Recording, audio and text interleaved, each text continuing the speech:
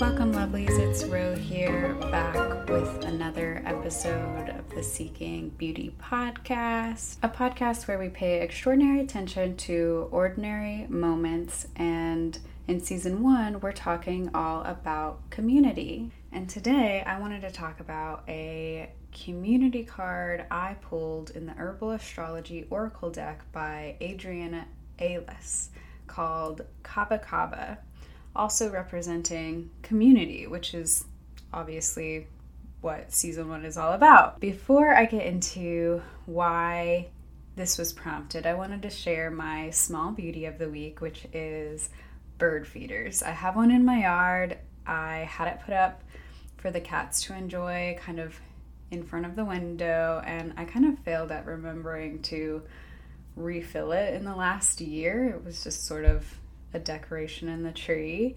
and I got a bag of bird feed and filled it up, and it's actually been really nice to just see all the different birds and kind of learn what different birds are coming in my yard and stuff. It's like a perfect spot near the window where I sit, so yeah, it's just been really nice. It's something really nice you can do to just add a little something to your window viewing, if you don't already have a lot of birds to see. So getting to today's topic, I love oracle cards. I know they aren't for everyone, but I just find prompts and reflections and the artwork of some of these decks to be something that just really resonates with me and can be really beneficial for me in times when I need just little perspective shifts, but also just prompts to look at situations differently. If I feel a little bit stuck, or even if I'm feeling good, I like to pull a card. Just whenever I'm getting the inkling to do it, I will. And I honestly hadn't been specifically, like, personally resonating with this deck yet. It's a very new deck, and sometimes it can take a while for me to feel like I resonate with the cards I pull from it. I've always liked them. That's why I kept kind of coming back to them. And I love the artwork, and I love the descriptions, like the historical facts about each herb, and then going into the guidance of it. It's an amazing deck. But I think this card was what did it for me, that really immediately resonated with me. I was just doing a little reading for May, the month of May, and I pulled the Kaba Kaba card and immediately just resonated with it. So I just wanted to go ahead and read the description in the guidebook, and then I will go deeper. I'm just going to read the guidance portion of it, but each herb has like a very long list of like the historical facts about it, and that can be very interesting if you do end up getting this deck. But the guidance: Kaba's energy moves through our nervous system like a butterfly, relaxing, widening, and assisting us in surrendering. Although you might be amid an important moment in your life, remember that you don't have to do it alone. When you widen your circles intentionally, you receive support from the universe and others to join you on the path. To fully draw on the butterfly's medicine, it gently invites us to observe our position in the community in this moment. Are you a protector, creator, connector, or visionary? And how does that correlate this moment in your life alongside your personal evolution? Egg, caterpillar, cocoon, or butterfly? Oftentimes, finding your purpose within your community and the parallels with your inner journey can provide great relief and meaning to your life. I added the to your life. I don't know why, but it ended up meeting in the book. So that question of where in the community is your current role right now, I just really loved that. And also the parallels with the butterfly metaphor. I just thought that was so interesting. Protector, creator, connector, or visionary. So I kind of wanted to dissect those a little bit. And so to start, I kind of interpreted the creator of the community as the host, the person creating the space, the person creating a podcast or a Discord, or taking the time to say, this is a lacking among my friends and my community, so I will step up and create a safe space for others to feel free expressing themselves, step up, my space in a beautiful way that allows that energy to flow. It's a role that takes a lot of consideration and kind of behind the scenes work. Think, the grandma that's like cooking all day only to sit down at the family table with everybody and say like, oh, it was nothing, but it is something. There's not only, the baseline cleaning of your space, but also making a whole dinner for a lot of people if that's what's going on, or just beautifying the space for a girls' night or anything like that. It deserves to be noticed, and it's also okay if it's not noticed. The creator does this because they love it and they want to have that moment where the hosting hat comes off, they can sit back and allow the flow of the night to unfold and laugh with their friends or family. So I think a way you could help if you notice the creator not able to have those moments of stillness and peace is asking what you can do, or say, I can find that knife for them, or like whatever it is, which I kind of interpret as the role of the protector, but I'll get into that in a minute. The next one I wanted to talk about is the connector. The connector I thought of as the inviter, the initiator, the person making sure everything is coordinated, everyone knows the right time and place, the person who maybe makes sure that the menu for dinner isn't 5 people bringing pasta salads. I think the fewest people feel comfortable with this role. I notice a lot of people avoid being inviters or initiators, even trickling down to just one-on-one friendships and hangouts. In my experience, I have had so many friends say somewhat of the phrase after we're already like having coffee together, hanging out, I was thinking about asking you what you were doing today, but I didn't. So I'm glad you asked. When I'm with groups, I have initiated, I have heard like, I'm so glad you did this. I was thinking of having a party, but I just couldn't bring myself to set it up. And again, with girls' nights, I didn't know how much I just needed to hang out with some girlfriends. People, I think, are just scared to initiate, and that's okay. That just might not be like your role in community right now, but I do encourage you, if you have no connectors in your community and you feel pulled to gathering that force, and being like intentional with those things, just do it. Like, stop caring about who will come or who won't come or how many people will be there. Say, no matter what, I will have a pancake brunch on Sunday and everyone is invited, but if no one comes, I will eat all the pancakes. I know it's a very vulnerable thing to kind of put yourself out there in these ways, and like potentially, worst case, no one shows up. But if that role is what's missing and you have the ability and inkling to fill it and are thinking, this is scary, but it does feel like what I might need to be doing right now, just do it. Another way you can help if you are feeling like maybe you do have a connector in your community is still asking what you can do to help, who you can invite, and still stepping up in that way. It can be still very helpful, even if you have someone who does that a lot.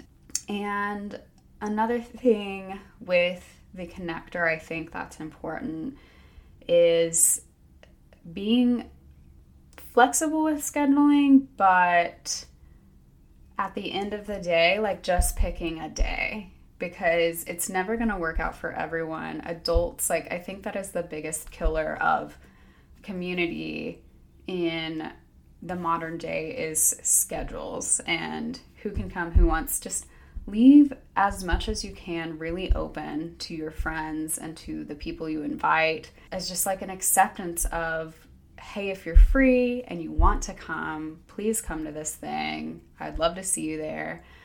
But if you're not, or you don't want to, or this isn't something that's calling to you, that's okay. You don't have to support me in this way. Like, I know there's always going to be certain things that you're relying on people, like if they've committed to bringing the burgers for Burger Day, like, oh, okay, please let me know if you're not coming, I'll handle that. But and there's different things that can be a more relied on event, but I think if you are the connector and you are trying to figure out everybody's schedule and you just keep coming up like, oh, if I try to do this with everyone's schedule, we're just not going to end up doing anything. So yeah, just picking a day, seeing who can come, trying a different day the next month, I think is the best way to go about that, to save your own room of like doing that job in the community, and also doing your best to fulfill everybody's needs, but realizing that that's not ever going to happen, that everyone is satisfied with a very specific time, depending on what you're doing. And just letting that be, and letting that be okay. Just do it, really. So now going on to the protector, I think the protector can have many roles. Like I mentioned earlier, part of it, I think, can be protecting the creator in those moments of hosting where, you know, they have worked all day to get to this moment, but still can't get out of the line of fire for questions about maybe the function of their house or the flow of the party. They just need a few moments of feeling and relaxing into the environment that they've created. And if you feel like your role is that protector, you can take that on by helping out how you can. You know, I know someone who always takes out the recycling or the trash if it becomes full during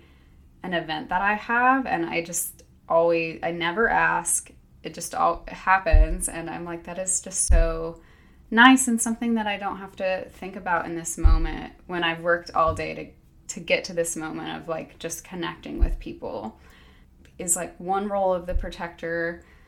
But the protector can also be like participants, the people who just show up and continue to show up when they can, protecting like the ongoing vision of either the visionary or the creator, the people who tend to the fire of the events, and who make sure everyone is okay to get home and all that kind of thing, or the person who protects the energy of the space and conversation, who keeps the flow going, who sidesteps subjects if they can tell a sour subject has been approached for someone, or if someone is just doing like uncalled actions to the vibe of the group. I think the protector is very important. I mean, all the roles in this are very important, but that brings us lastly to the role of the visionary, which I feel is where we all maybe sit before any other role is taking place, but you can probably imagine a visionary in your head if you have a friend who just has a bunch of ideas bubbling up all the time. A visionary is described as someone that has or shows clear creative or imaginative ideas about the future or what should happen or be done. So before any of these community events come about, you have the visionary period, or the person with the ideas saying, hey, we should meet more in a way that isn't always partying. Maybe we could do a book club. What sort of books do you all want to read? You know, I heard a lot of people saying that they want to meet with women in the forest and howl out the moon, and maybe we should actually do that. Become feral. The visionary throws the spaghetti on the wall to see what actually sticks, and talks to the connectors and the creators and the protectors to see what can actually become a reality, but is also floating in states that aren't really a reality and can just very much trail off into things that may not actually exist, but they know it to be real in that moment. And as long as they are encouraged in those not so reality ramblings, those ramblings can bring up very real ideas that actually work, so long as the creators and connectors and protectors don't cut off the visionary rambles. Everything will kind of work in balance and harmony most of the time. I think it can be easy for the creator to potentially listen to things from the visionary mind, like say, well, we could just all meet up at the park and grill hamburgers. And the creator then jumps immediately to, okay, but who's going to bring the plates and set everything up and clean everything up and make sure they're there on time and that food's happening when everyone wants to eat food. I think like the creator can fast forward into thinking about all the actual work that it takes to make the visionary's ideas a reality. And I would suggest, if you are the creator and something that the visionary is bubbling up, if it's not something you actually feel aligned with or excited to create for them, maybe make that boundary then and there with, simply find a different creator for this project, or I'll be a protector, I'll be a participant, but I can't help you create this in this way. And that way, the community roles can ebb and flow between people, and no one feels like one role is always on their shoulder, and people feel free to accept or decline, invitations to specific roles, and everyone can kind of fine tune each role if everyone is kind of ebbing and flowing through them, because sometimes I just want to be a participant, but I don't specifically have that a lot. And sometimes I am the visionary, but I don't exactly want to create my vision. And I'm sure everyone feels this way.